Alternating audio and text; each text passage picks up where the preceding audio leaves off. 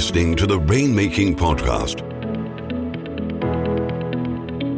hosted by high-stakes headhunter, author, and professional speaker, Scott Love. Hey everyone, this is Scott Love, and thanks for joining me on the Rainmaking Podcast. One thing that I've learned in business is that principles are malleable. The concepts of success can transfer from one business to another. As a lot of you know, I'm a watercolor artist. I've been painting with watercolors for years. I've taken lessons. YouTube's a great teacher, and I've gotten pretty good at that. Well, recently, I ventured into acrylics. I've painted probably about 4 paintings with acrylics, and the most recent one, I was just really amazed because the principles of art apply to other media.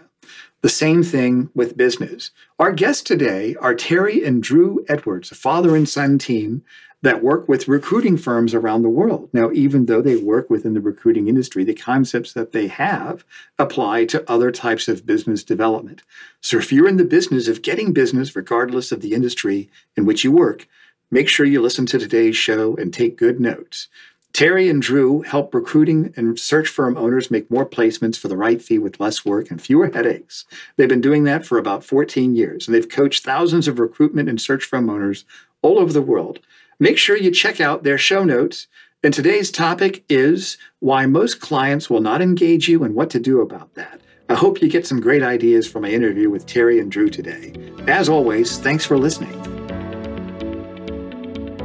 Hey everyone, this is Scott Love. Thanks for joining me on the Rainmaking Podcast. Today, I've got some legends on my show. I've got Terry Edwards and Drew Edwards. Fellas, thanks for joining me on the program today. Scott, it's a real pleasure to be here. Thank you very much for inviting us. This is having us on. Absolutely. I've heard of both of you guys for years, so I'm really honored that you'd be on my show today. And just for our listeners, we're going to talk about our topic, which is why most clients will not engage you and what to do about that. But first, tell us about you guys. Tell us about what you've done in your careers, where you are, and how you got into the work that you're doing. Over to you, Drew. Well, for me personally, I obviously grew up with my dad, who was a recruiter growing up. I went to university to study marketing. And then, by the time I'd finished, he started working with recruiters, helping them with marketing and sales. So it just was a natural, progression for me to join up with Terry, sort of give my, I'm sort of obviously the younger one. You say, obviously, you'll see if you see our pictures. But just a modern spin on, traditional marketing, sales, business development efforts. And it's sort of, it's just worked really well for the clients that we help. That's great. And then how about you, Terry? Tell us about your background. Yeah, so very quickly, my background predominantly in sales. I was a sales trainer for a company I'm sure you've heard of called FedEx many years ago, then got into executive search and worked for a big search firm in the UK called St. Martin's doing executive search, and then went off on my own. It's whilst I was on my own, it's well documented. I had some major challenges in my own business. The biggest challenge that I had was actually getting clients. I was a great recruiter, I knew how to do search, but my biggest challenge was actually getting business. And I actually met somebody, a coach, who he shared something with me, and he said, it doesn't matter how good you are at what you do, you will not be successful until you master the art of client attraction. And that was like a lightning bolt, because I kind of got it, because it was so true. It didn't matter how good I was. The key was being able to attract clients. Drew went off to university. While Drew was at university, he used to share things with me, such as social media, which at the time was just like, what? You do what with Facebook and LinkedIn and that kind of thing. Right. And in fairness, all joking apart, he kind of opened my eyes to some of the things you can do. And Drew was very modest, and he missed out that when he was at university, I set up the coaching business, and Drew was doing telesales for me. And literally ringing staffing firms and booking appointments. Yeah, I think you called me, Drew. I called everyone.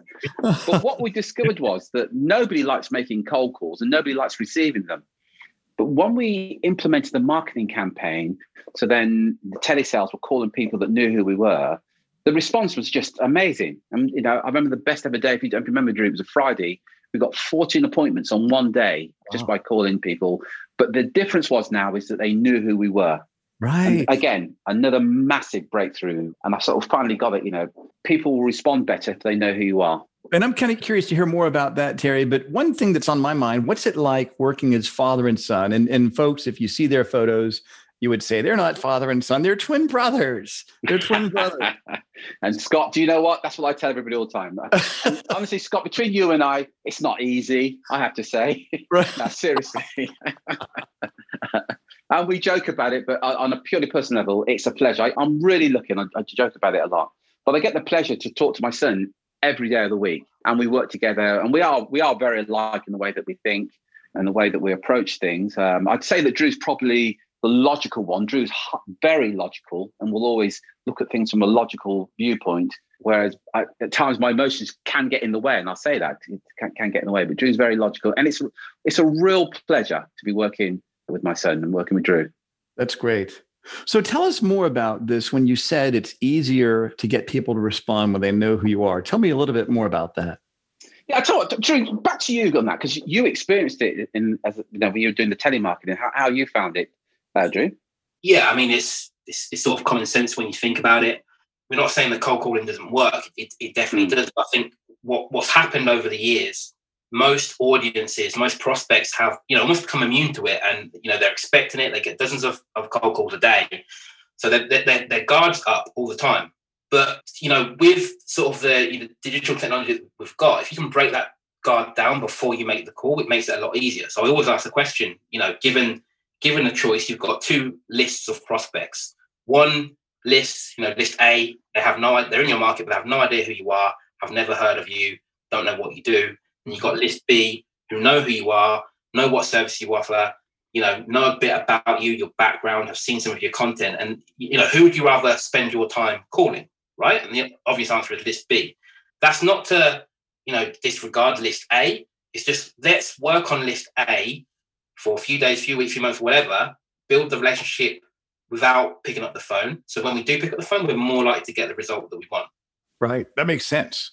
So how do you get to that point? What do you do to get to that point? For most business owners, they've probably got 3 or 4 ways of getting business. They've got cold calling, telephone, they've got networking, they've got word of mouth is another one, and maybe referrals. And that's what most businesses do when it comes to getting business. They will use one of those 4 methods. And as Drew rightly said, there's nothing wrong with those methods, in particular cold calling, but there are in fact over 100 different ways that you can get in front of a potential client and get their attention. Mm-hmm. And some of it's what we call organic, where you don't have to do paid advertising. And some of it is actual paid advertising. So you could advertise, let's say, on Facebook or LinkedIn or Instagram or wherever to get in front of your target audience. And I think the other thing to add as well is, if you think you can place an ad or do some marketing and say to the potential client, give me your card details and let's do business, that's unlikely. But actually offering a solution to a potential client and position yourself as an authority, you'll get a much better response. So let's say it was a law firm. I'm being very crude on this, but if you were to create, let's say, I don't know, an ebook, 7 essential questions you must ask a law firm before you engage them. Right. Get this free book. Now, if you were to offer that, we call it a client magnet, to your target audience, of people who had a need. Let's say you're a corporate lawyer, so you're sending this out to organizations. 7 essential questions to ask a corporate lawyer before you engage them. Right. What we know is the majority of people will ignore that message, and that's fine. Most marketing is ignored anyway. But what we also know is that the percentage that respond to that message, at the very least, they must be thinking about engaging somebody in that market, be it a law firm or a search firm, because they wouldn't request the report in the first place. Let me ask you this, Terry, if I could, you mentioned a client magnet. Is that actually a term that you use when you're doing your consulting work, a client magnet? Yeah, something that will get the attention of your potential client. And what are some other examples of this that you've seen?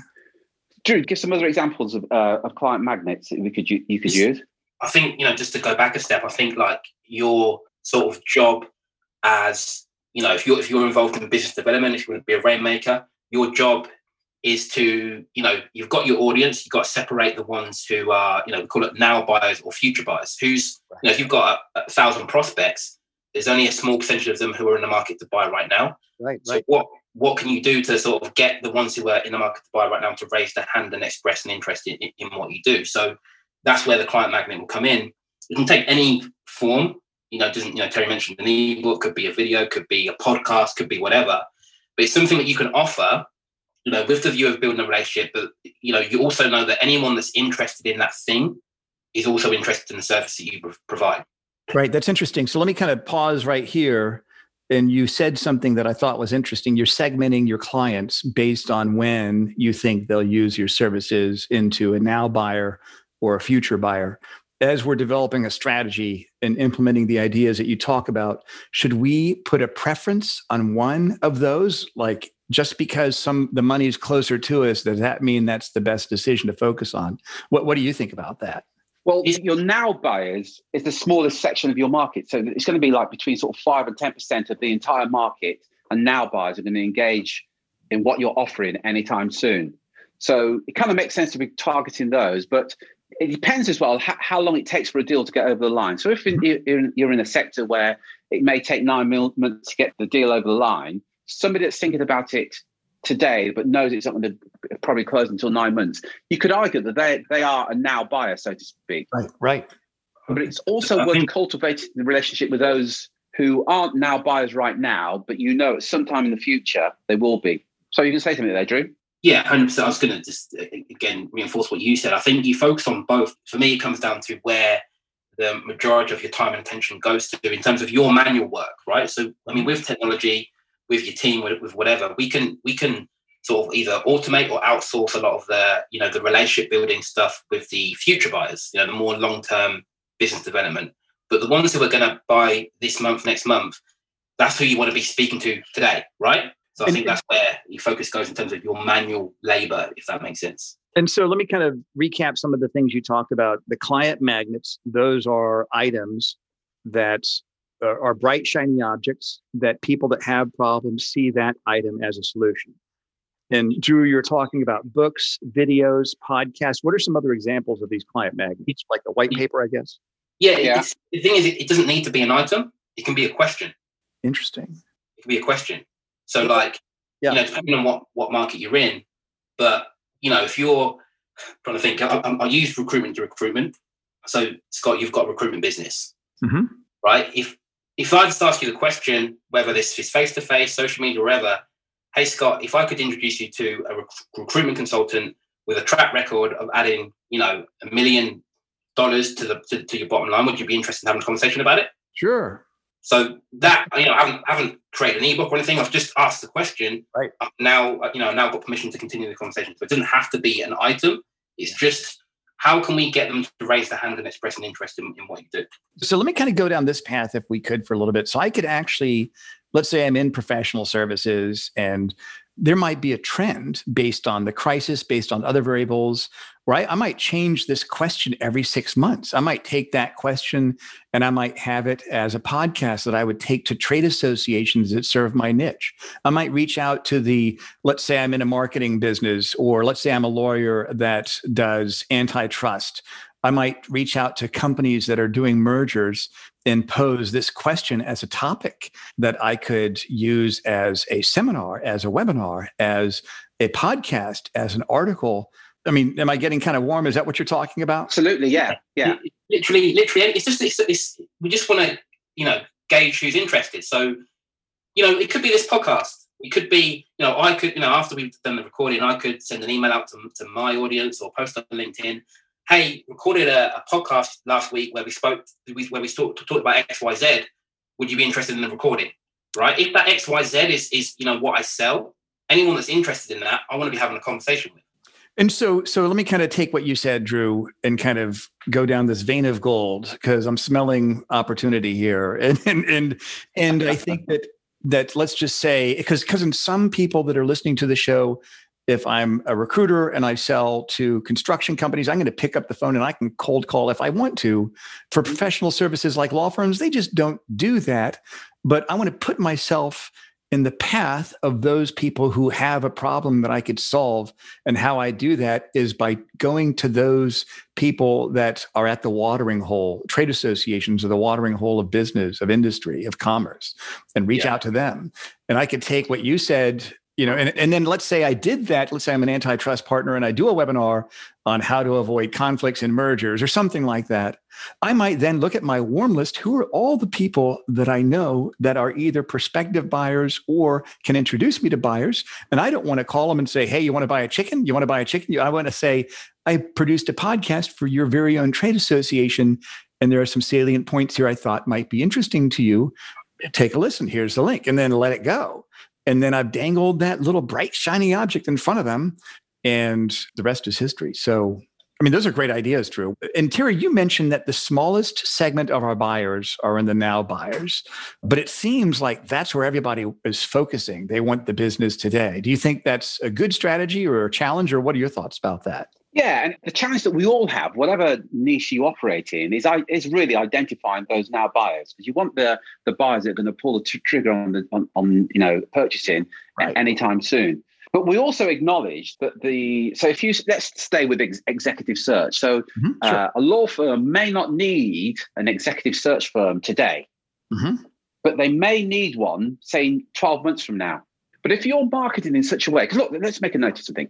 There are 4 key reasons why somebody won't engage you. The first one is they don't know you. So if you're an attorney, a law firm, or whatever, if your potential client doesn't know you, you stand no chance. So they've got to know you. They've got to like you.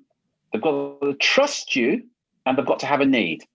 So your marketing must ensure that those boxes are ticked. So the future buyer that's got no need for a search firm right now, it's still worth communicating with them so they get to know you, and with regular communication, such as podcasts, or you could do a webinar, or you could do an ebook, or you could have a group on Facebook where you give content and position yourself with authority on a regular basis. They're getting to know you, like you, and trust you. If you think about our relationship, Scott, this is the first time that we've ever spoken, but we've known of each other for, I'm going to say 12, 15 years. Yeah, that's exactly. Yeah. So we reached out to each other because those other boxes are ticked. You know, you like, and trust. And you think, hey, actually, it might be worth having a conversation with you guys about doing the podcast. But that's because of the marketing. So that hiring manager in that law firm that's not looking right now, if you can communicate to them now, when they are in the market, they can think, actually, there is that guy, Scott. I've seen his stuff. I've seen his webinars. I've seen his ebook. Or if it's a company looking for an attorney, there's that law firm. I've seen some of their material. Right. Clearly, they are experts. Clearly, they are an authority in this particular market. At the very least, it would be worth communicating to these guys to see what they think about what I'm thinking about doing. That's fantastic, Terry. I like the way you brought that together in a real easy to understand and a logical format. What do you think? Are there any pitfalls or any reasons why people don't think this way or don't go forward in their marketing efforts, or really having a plan, a business plan, or a structure built around these items that you talk about? I think we're all guilty of this at some level, is that we are good at what we do. So you're a great search guy, or you might get a great attorney, so they're good at what they do. But ultimately, if you're a solicitor or attorney or whatever, your market don't want what you do. They want the results that you get. But we get bogged down. Yeah, well, I've been doing this for 20 years. I'm the best there is in the States or whatever. The potential buyer doesn't want that. They want the results. And it's a great example. A mutual friend that Drew and I have. He's a fitness trainer. And most fitness trainers in the UK, they'll give it in dollars and pounds. They will charge between sort of $60 and $120, maybe $150 an hour. Right. The guy that we know, Phil, he charges $9,000 a quarter.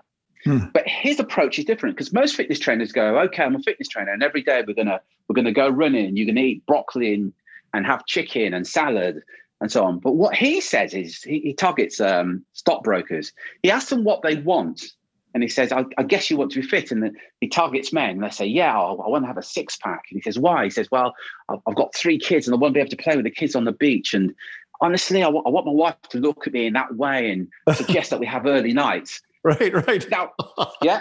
Now, here's what he's selling. What's his number? So his argument is, you can either have chicken and broccoli and go running every day, or you can have a 6-pack and have more sex. And everybody's going to go, I have the 6-pack and more sex. See, your clients, Scott, don't want you for what you do. They want the results you're going to get. So if you're involved in a merger or acquiring a top attorney that's going to add millions to another law firm, that's what they want. They don't actually care about the process that you do. But we get caught up in that and say, yeah, but this is the process that we do. And we do this mapping and we talk. The client doesn't care. Yeah. So you've got to communicate the benefit they're going to get from engaging with you, not the process that they're going to go through. How do you think people can teach their minds to think this way? If somebody's never considered this before, do you think they should do surveys to past clients? Do you think they should just call their best clients and say, why did you work with me? What results? What do you think they should? It's just thinking differently. And there's a saying in copywriting, when you write something, you go, so what? I've been an attorney for 20 years. So what? Right. And you should talk about the what. So what that means to you is, you can trust me. I've experienced all the things that you're going through right now. I'll give one moment and pass over to Drew. But let's say you're selling medication for migraine. Here we are. And this drug firm say, we've been established for 20 years and here's our office building and here's our mission statement. Nobody cares. If you've got a migraine, if the copy said, or you communicate like this, are you a migraine sufferer? Have you been laid up for days now with a migraine? And it sounds like you've got workmen in your head pounding away and there seems to be no end to it. Now, if you're a migraine sufferer, you're going, hell yeah, that's me. We've got a solution for you. When you take this tablet and they then talk about all those, we'll take away the pain. The tablet just melts in your mouth. Within an hour, you'll be playing with the kids again because that's what you want. Yeah, that's exactly right.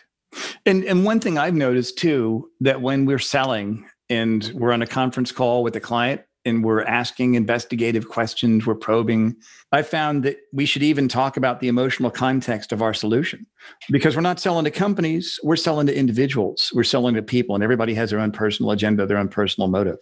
100%. That's right. 100%. I think that's where a lot of salespeople go wrong is they get so obsessed with their product, their service, and they spend the whole sales meeting, whole sales conversation talking about that and not really focusing on who it is they're selling to, what difference is it going to make for them, what outcome is it going to have for them, their business, their personal life, their marriage, all that's all, the deeper stuff, the deeper, I guess, benefits of what you do. That's where you, one, gets someone to buy into you and your service, but two, it makes your fee irrelevant. Going back to Terry's chicken and broccoli analogy, it's like, people will pay a lot more for, more sex than they will for chicken and broccoli in terms of, right. You know what I mean? It's sort of like you get clear on the outcome, the meaning to the buyer, you can charge higher fees and win more clients at the same time. What's interesting, I was actually reading a book by a friend of mine, Henry DeVries. We've had him on the show a few times. It's called Client Attraction, Chain Reaction. And he talked about people are more interested in keeping from feeling pain than pursuing pleasure, where they'll work harder to avoid the downside than to pursue the upside. What do you think about that? It's absolutely true. Two things there, Scott. First of all buying decisions are based on emotion and then justified with logic. All buying decisions. Numerous studies have been done. And very quick, if you go to a jeweler's, if you go to look at a magazine and look at watches, if you look at the face of the watch, it's at either 10 to 2, but it's a smiley face, 2:45, because they found if the time on the watch was showing a frown, sales declined. Oh, really? Interesting. Wow. Yeah, and don't take my word for it. Go and check for yourself and go online and have a look now. All buying decisions, if you think about adverts, what they're doing, they're deliberately tapping into your emotion. And yeah, that could be me in that flashy car and whatever. And you're absolutely right. We're motivated by two things: to avoid pain and gain pleasure. Everything that we do, that's the motivation. Right. However, psychologists found if you want somebody to make a decision, you've got to talk about avoiding the pain rather than the pleasure. So it's really simple. 7 questions to ask an attorney before you engage them. Now, asking these questions could cost you millions. It's one name of one ebook. Or you could say 7 questions to ensure that you get the best attorney. Yeah. The one that's going to talk about costing you millions will outperform most of the time because it's avoiding the pain. Interesting. So in my next sales book, I could either title it How to Make a Fortune in Sales or How to Keep from Losing Out on Sales Opportunities. And that second one is probably going to sell more, right? Absolutely. Yeah. Interesting. I'll have to rethink my next title. So, and the logic says to go for the pleasure. And we want to, people go, that's a very negative title. We say, yeah, it is. But all the evidence shows it will outperform anything else where you're avoid pain or gaining pleasure. Avoiding pain tends to outperform. That's great. Well, let me ask you this, Terry and Drew. What are 3 action steps people can take to get started in integrating and implementing some of these ideas that you shared with us today? Drew, you want to go first? 3 action steps. I think, for anyone in sales, 3 things. So first thing I'd say is you need to find a way or ways to daily, expand your network daily. A lot of salespeople make the mistake of having, their network of prospects, the list of prospects, and they work that list, but they don't spend any time growing it. So what can you do to continuously add to that, expand your reach with, all your messages? 2, I'd say, what can you do to build authority with your prospects before you call them, before you try and sell to them? So that's going to come under content. What content can you put out into the marketplace that is going to do a lot of the heavy lifting for you in terms of selling? Right. Like, if you could sort of put a video or an article or something in front of your prospects before you call them, that's going to, view you in a certain way when you pick up the phone or when you have a meeting with them, wherever it's going to be. What content can you put out that does that? And then 3, I guess goes full circle to what we're saying in the beginning. How can you get the buyers or the prospects in your network, the ones with intent to raise their hand and express an interest in what you do? Right. Well, I think this is great content, Drew and Terry. Tell us about some of the offerings, some of the opportunities you have that people listening can take advantage of and learn more about. And we'll put all of your links on the show notes. So anybody that's listening here, if you want to reach out to Terry and Drew, just go to the show notes on where you heard this podcast. But what are some of the items that you have that are available for the listeners? We target predominantly recruitment and staffing firms, but what we're sharing with you is applicable to any market, be it law, be it accountancy, chiropodist, any market whatsoever. The same rules and law apply. But as I said, we target recruitment and search firms, and we have a website which is called makemoreplacements.com. So if you want, and we've got free training videos on there and load of free stuff. So if you want some free stuff, and you're in the recruitment and staffing niche or niche, I think you guys pronounce it, go there. If you're, again, in the staffing business, we have a group on Facebook. This will come as a bit of a surprise to you, but this group is called the Make More Placements Community for Recruitment and Search Firm Owners. The Make More Placements Community for Recruitment and Search Firm Owners. Got a group there. If you're an owner or director of a recruitment or staffing firm, come and join us there. Again, we give away free training. Every Wednesday, we give away free training. That's great. We'll definitely put the links to that on the show notes. Drew and Terry, thanks for joining me today. We'll have you back on the show in the future. Thank you so much for sharing your insights with us today. It's been a pleasure. Thank you very much. You bet. Thank you for listening to the Rainmaking Podcast. For more information about our recruiting services for international law firms, visit our website at attorneysearchgroup.com. To inquire about having Scott speak at your next convention, conference, sales meeting, or executive retreat, visit therainmakingpodcast.com.